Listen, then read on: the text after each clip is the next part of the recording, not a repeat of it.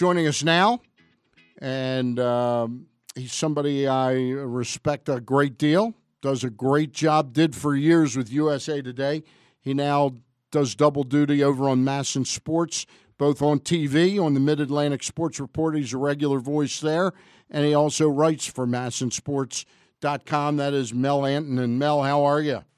Hey, good, Stan. Good to be with you this morning. Happy Memorial Day. Happy Memorial Day to you, and, of course, we thank all of our veterans for their service to this country and some who have paid the ultimate price.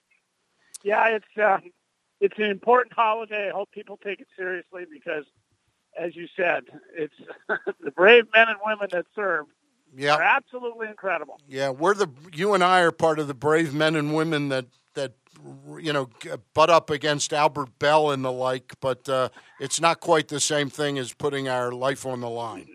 That's right. It's servicemen and women, whatever they do, it's a lot of courage, a lot of bravery. Yeah, boy, and a lot of sacrifice by their families. No question about it. Yeah, it's an important holiday.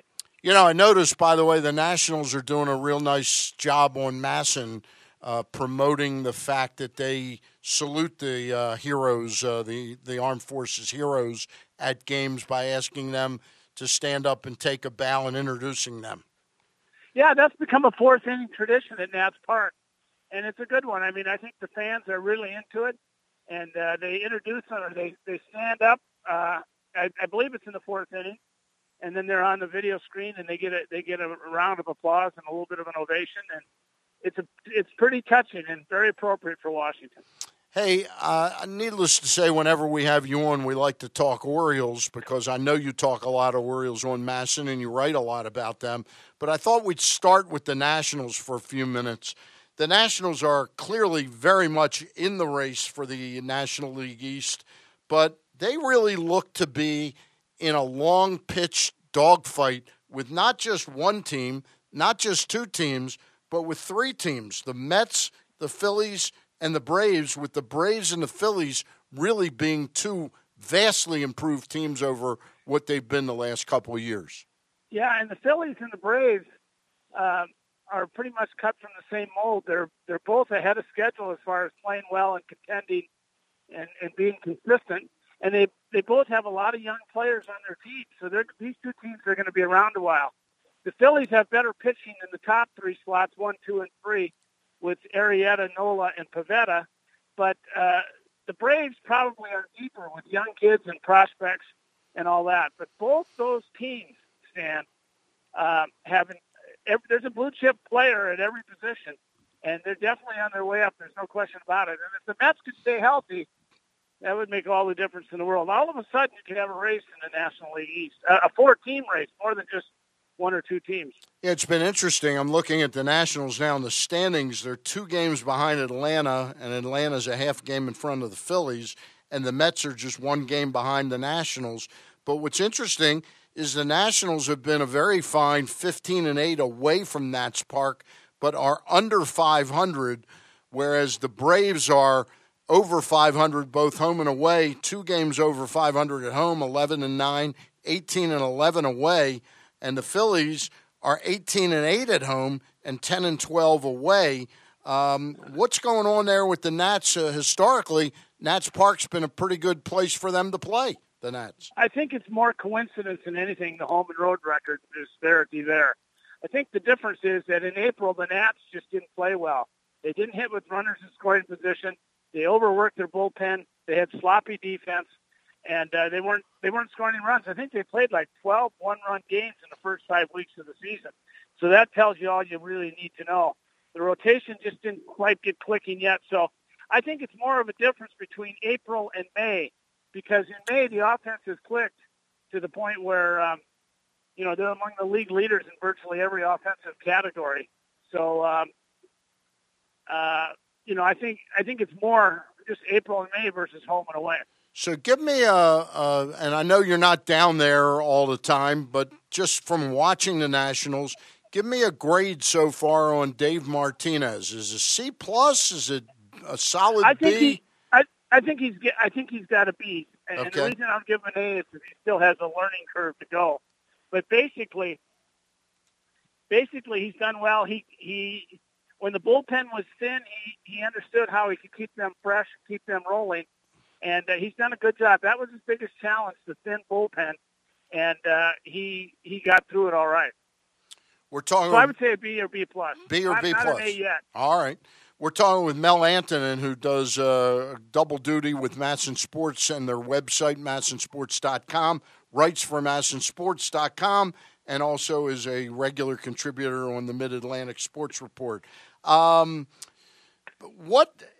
about it wouldn't be a national season without significant injuries to significant players.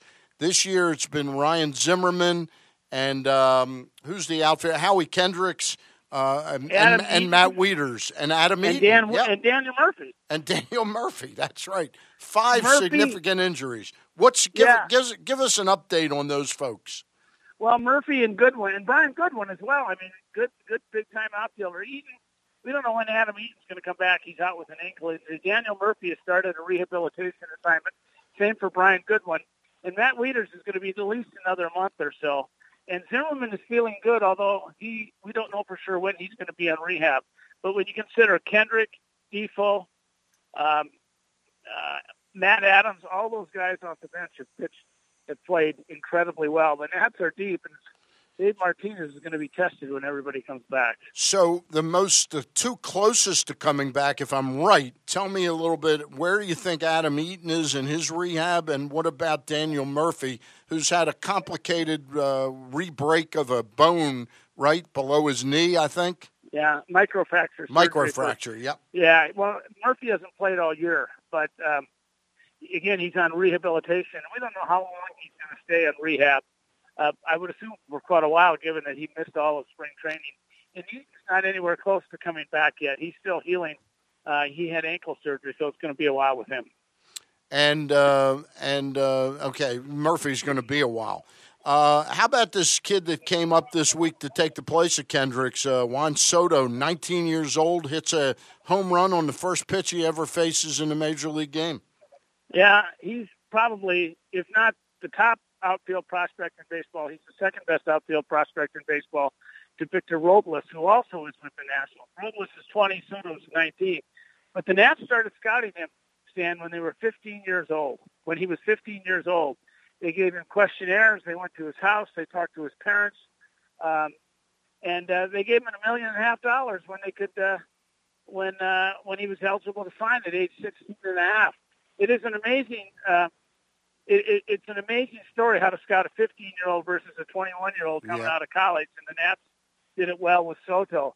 But he went to several tryout camps in the Dominican Republic. Any team could have had him, but the Nats jumped first. He's got incredible poise. He's got incredible strike zone discipline. He's got power and speed. And his maturity level and his ability to learn is what's going to have him rapidly going through the big leagues. I mean, he really is a once-in-a-lifetime prospect.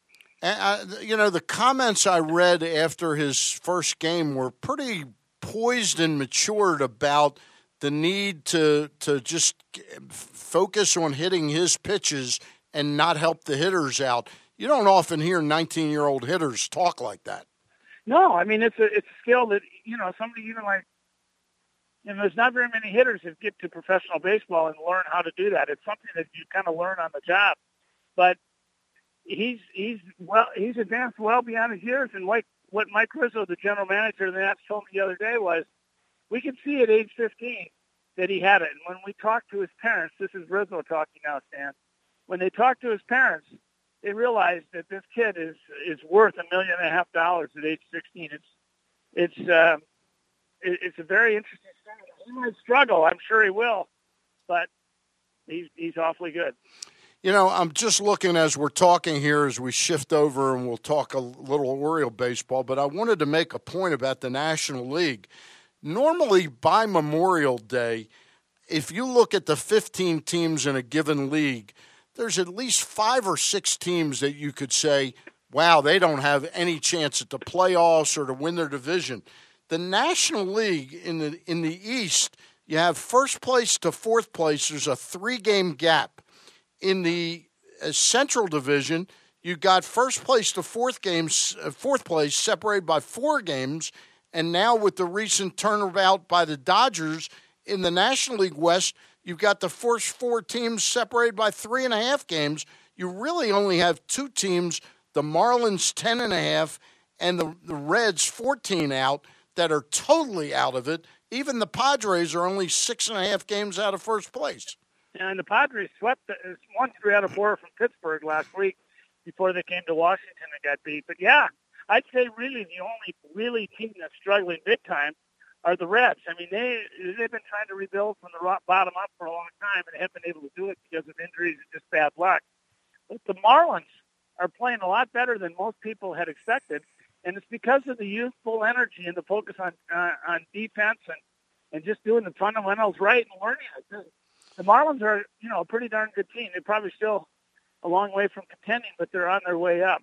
And the Padres, too, as I said, look pretty good at times. They're inconsistent. It's interesting. The Reds, if I'm not mistaken, when they fired Brian Price, they were 3-18. They have gone 15-16 since they fired him, I believe.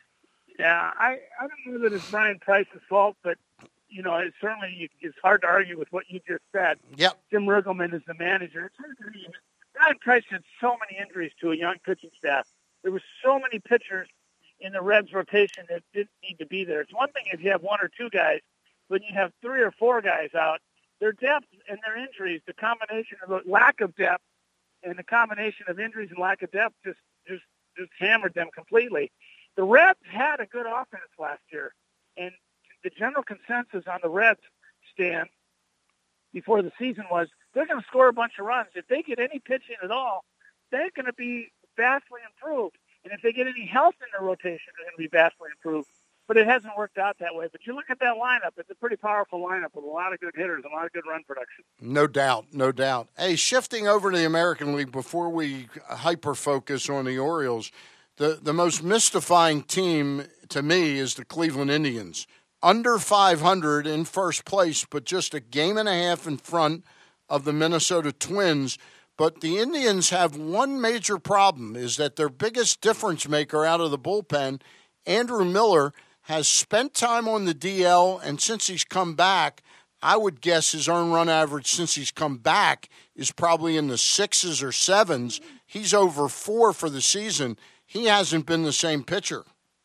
No, that's a key to why the Cleveland is struggling.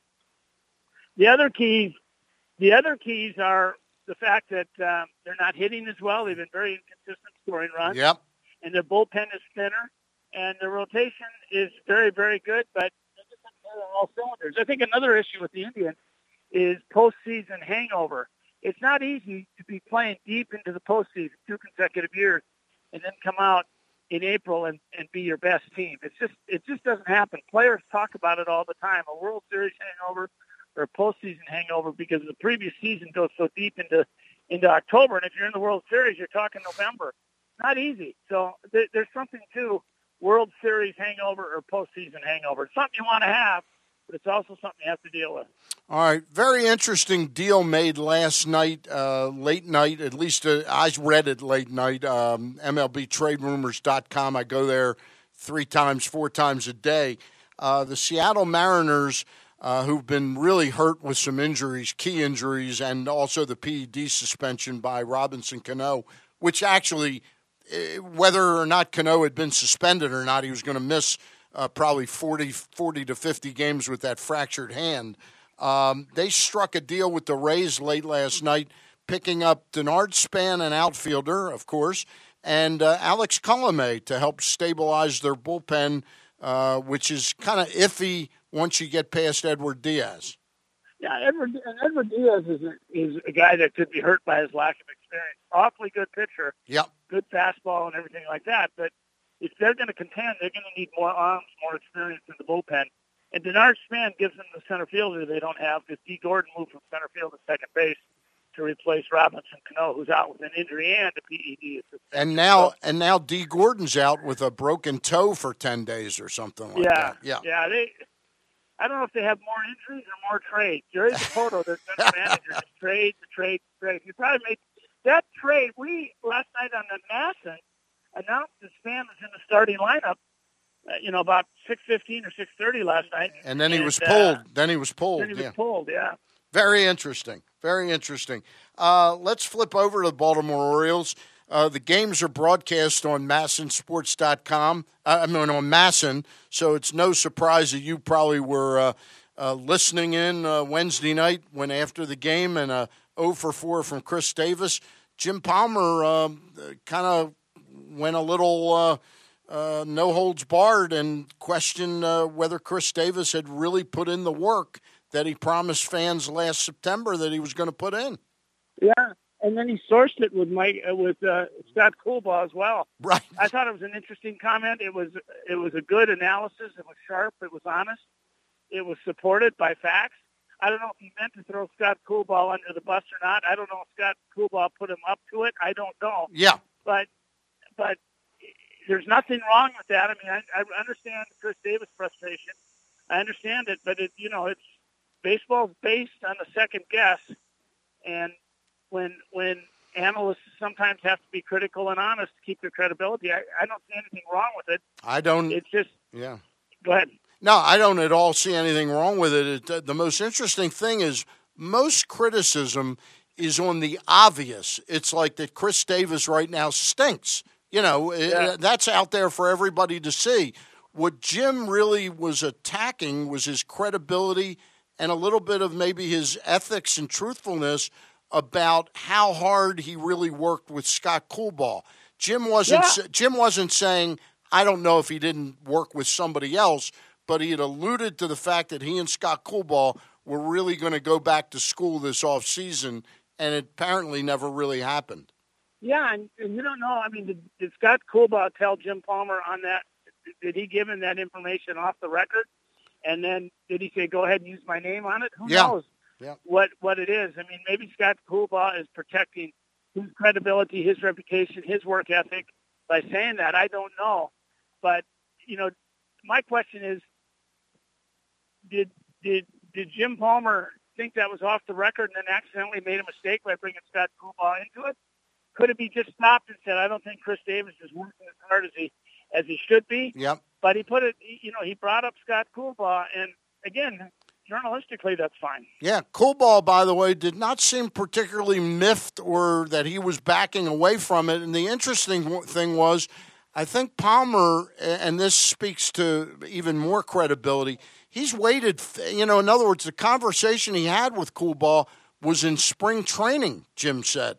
It wasn't like it was just 3 days ago. So he sat on this and waited to see whether Chris Davis really did anything different. And I think Jim was just sort of up to here, I'm pointing to my neck, with the fact that he keeps doing, what's that they say, the definition of insanity is doing the same thing over and expecting different results. Yeah. I mean, I feel for Chris Davis and what he's going through, but man. Yeah.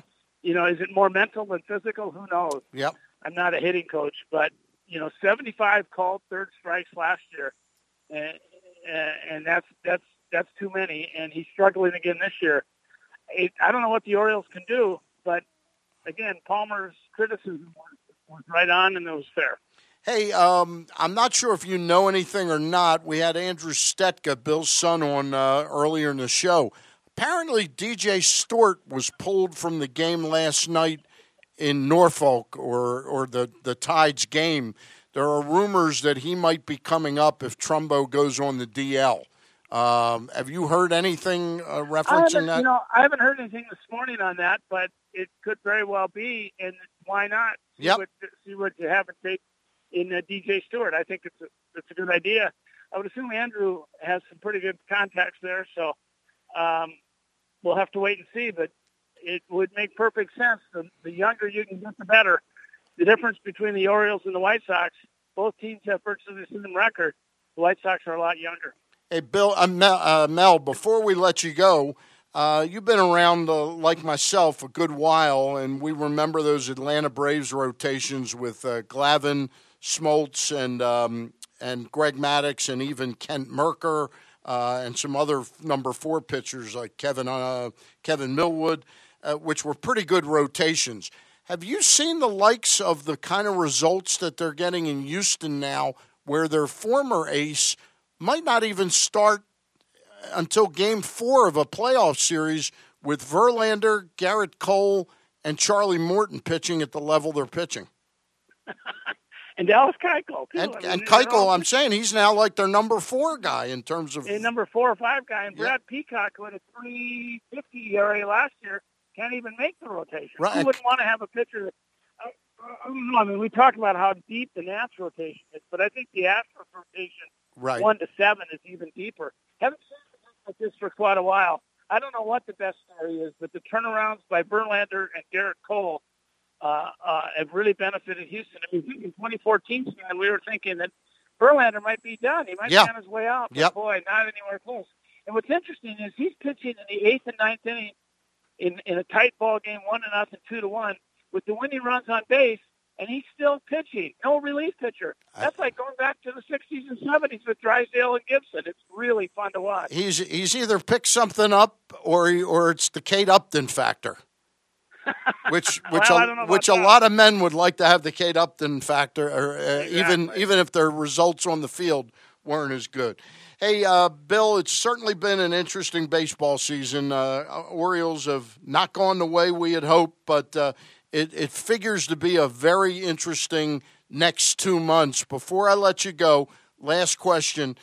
Manny Machado, when we get to August 1st, is he still a Baltimore Oriole? No, I don't think so. I think there's enough of a market, man, that says somebody will take him. And here's what has to happen. The Orioles fans, for a good return on Manny Machado, have to hope that the Philadelphia Phillies stay in contention and need a bat. They have to hope that the teams in the National League Central, the Cardinals and the Cubs, will continue to struggle offensively. And then they have to hope that maybe the Brewers will block a trade to the Cubs and the Cardinals because they want to stay in first place. Brewers need a shortstop as well. I think the 4 teams that have the biggest need for Machado would be Philadelphia, St. Louis, the Cubs, and Milwaukee.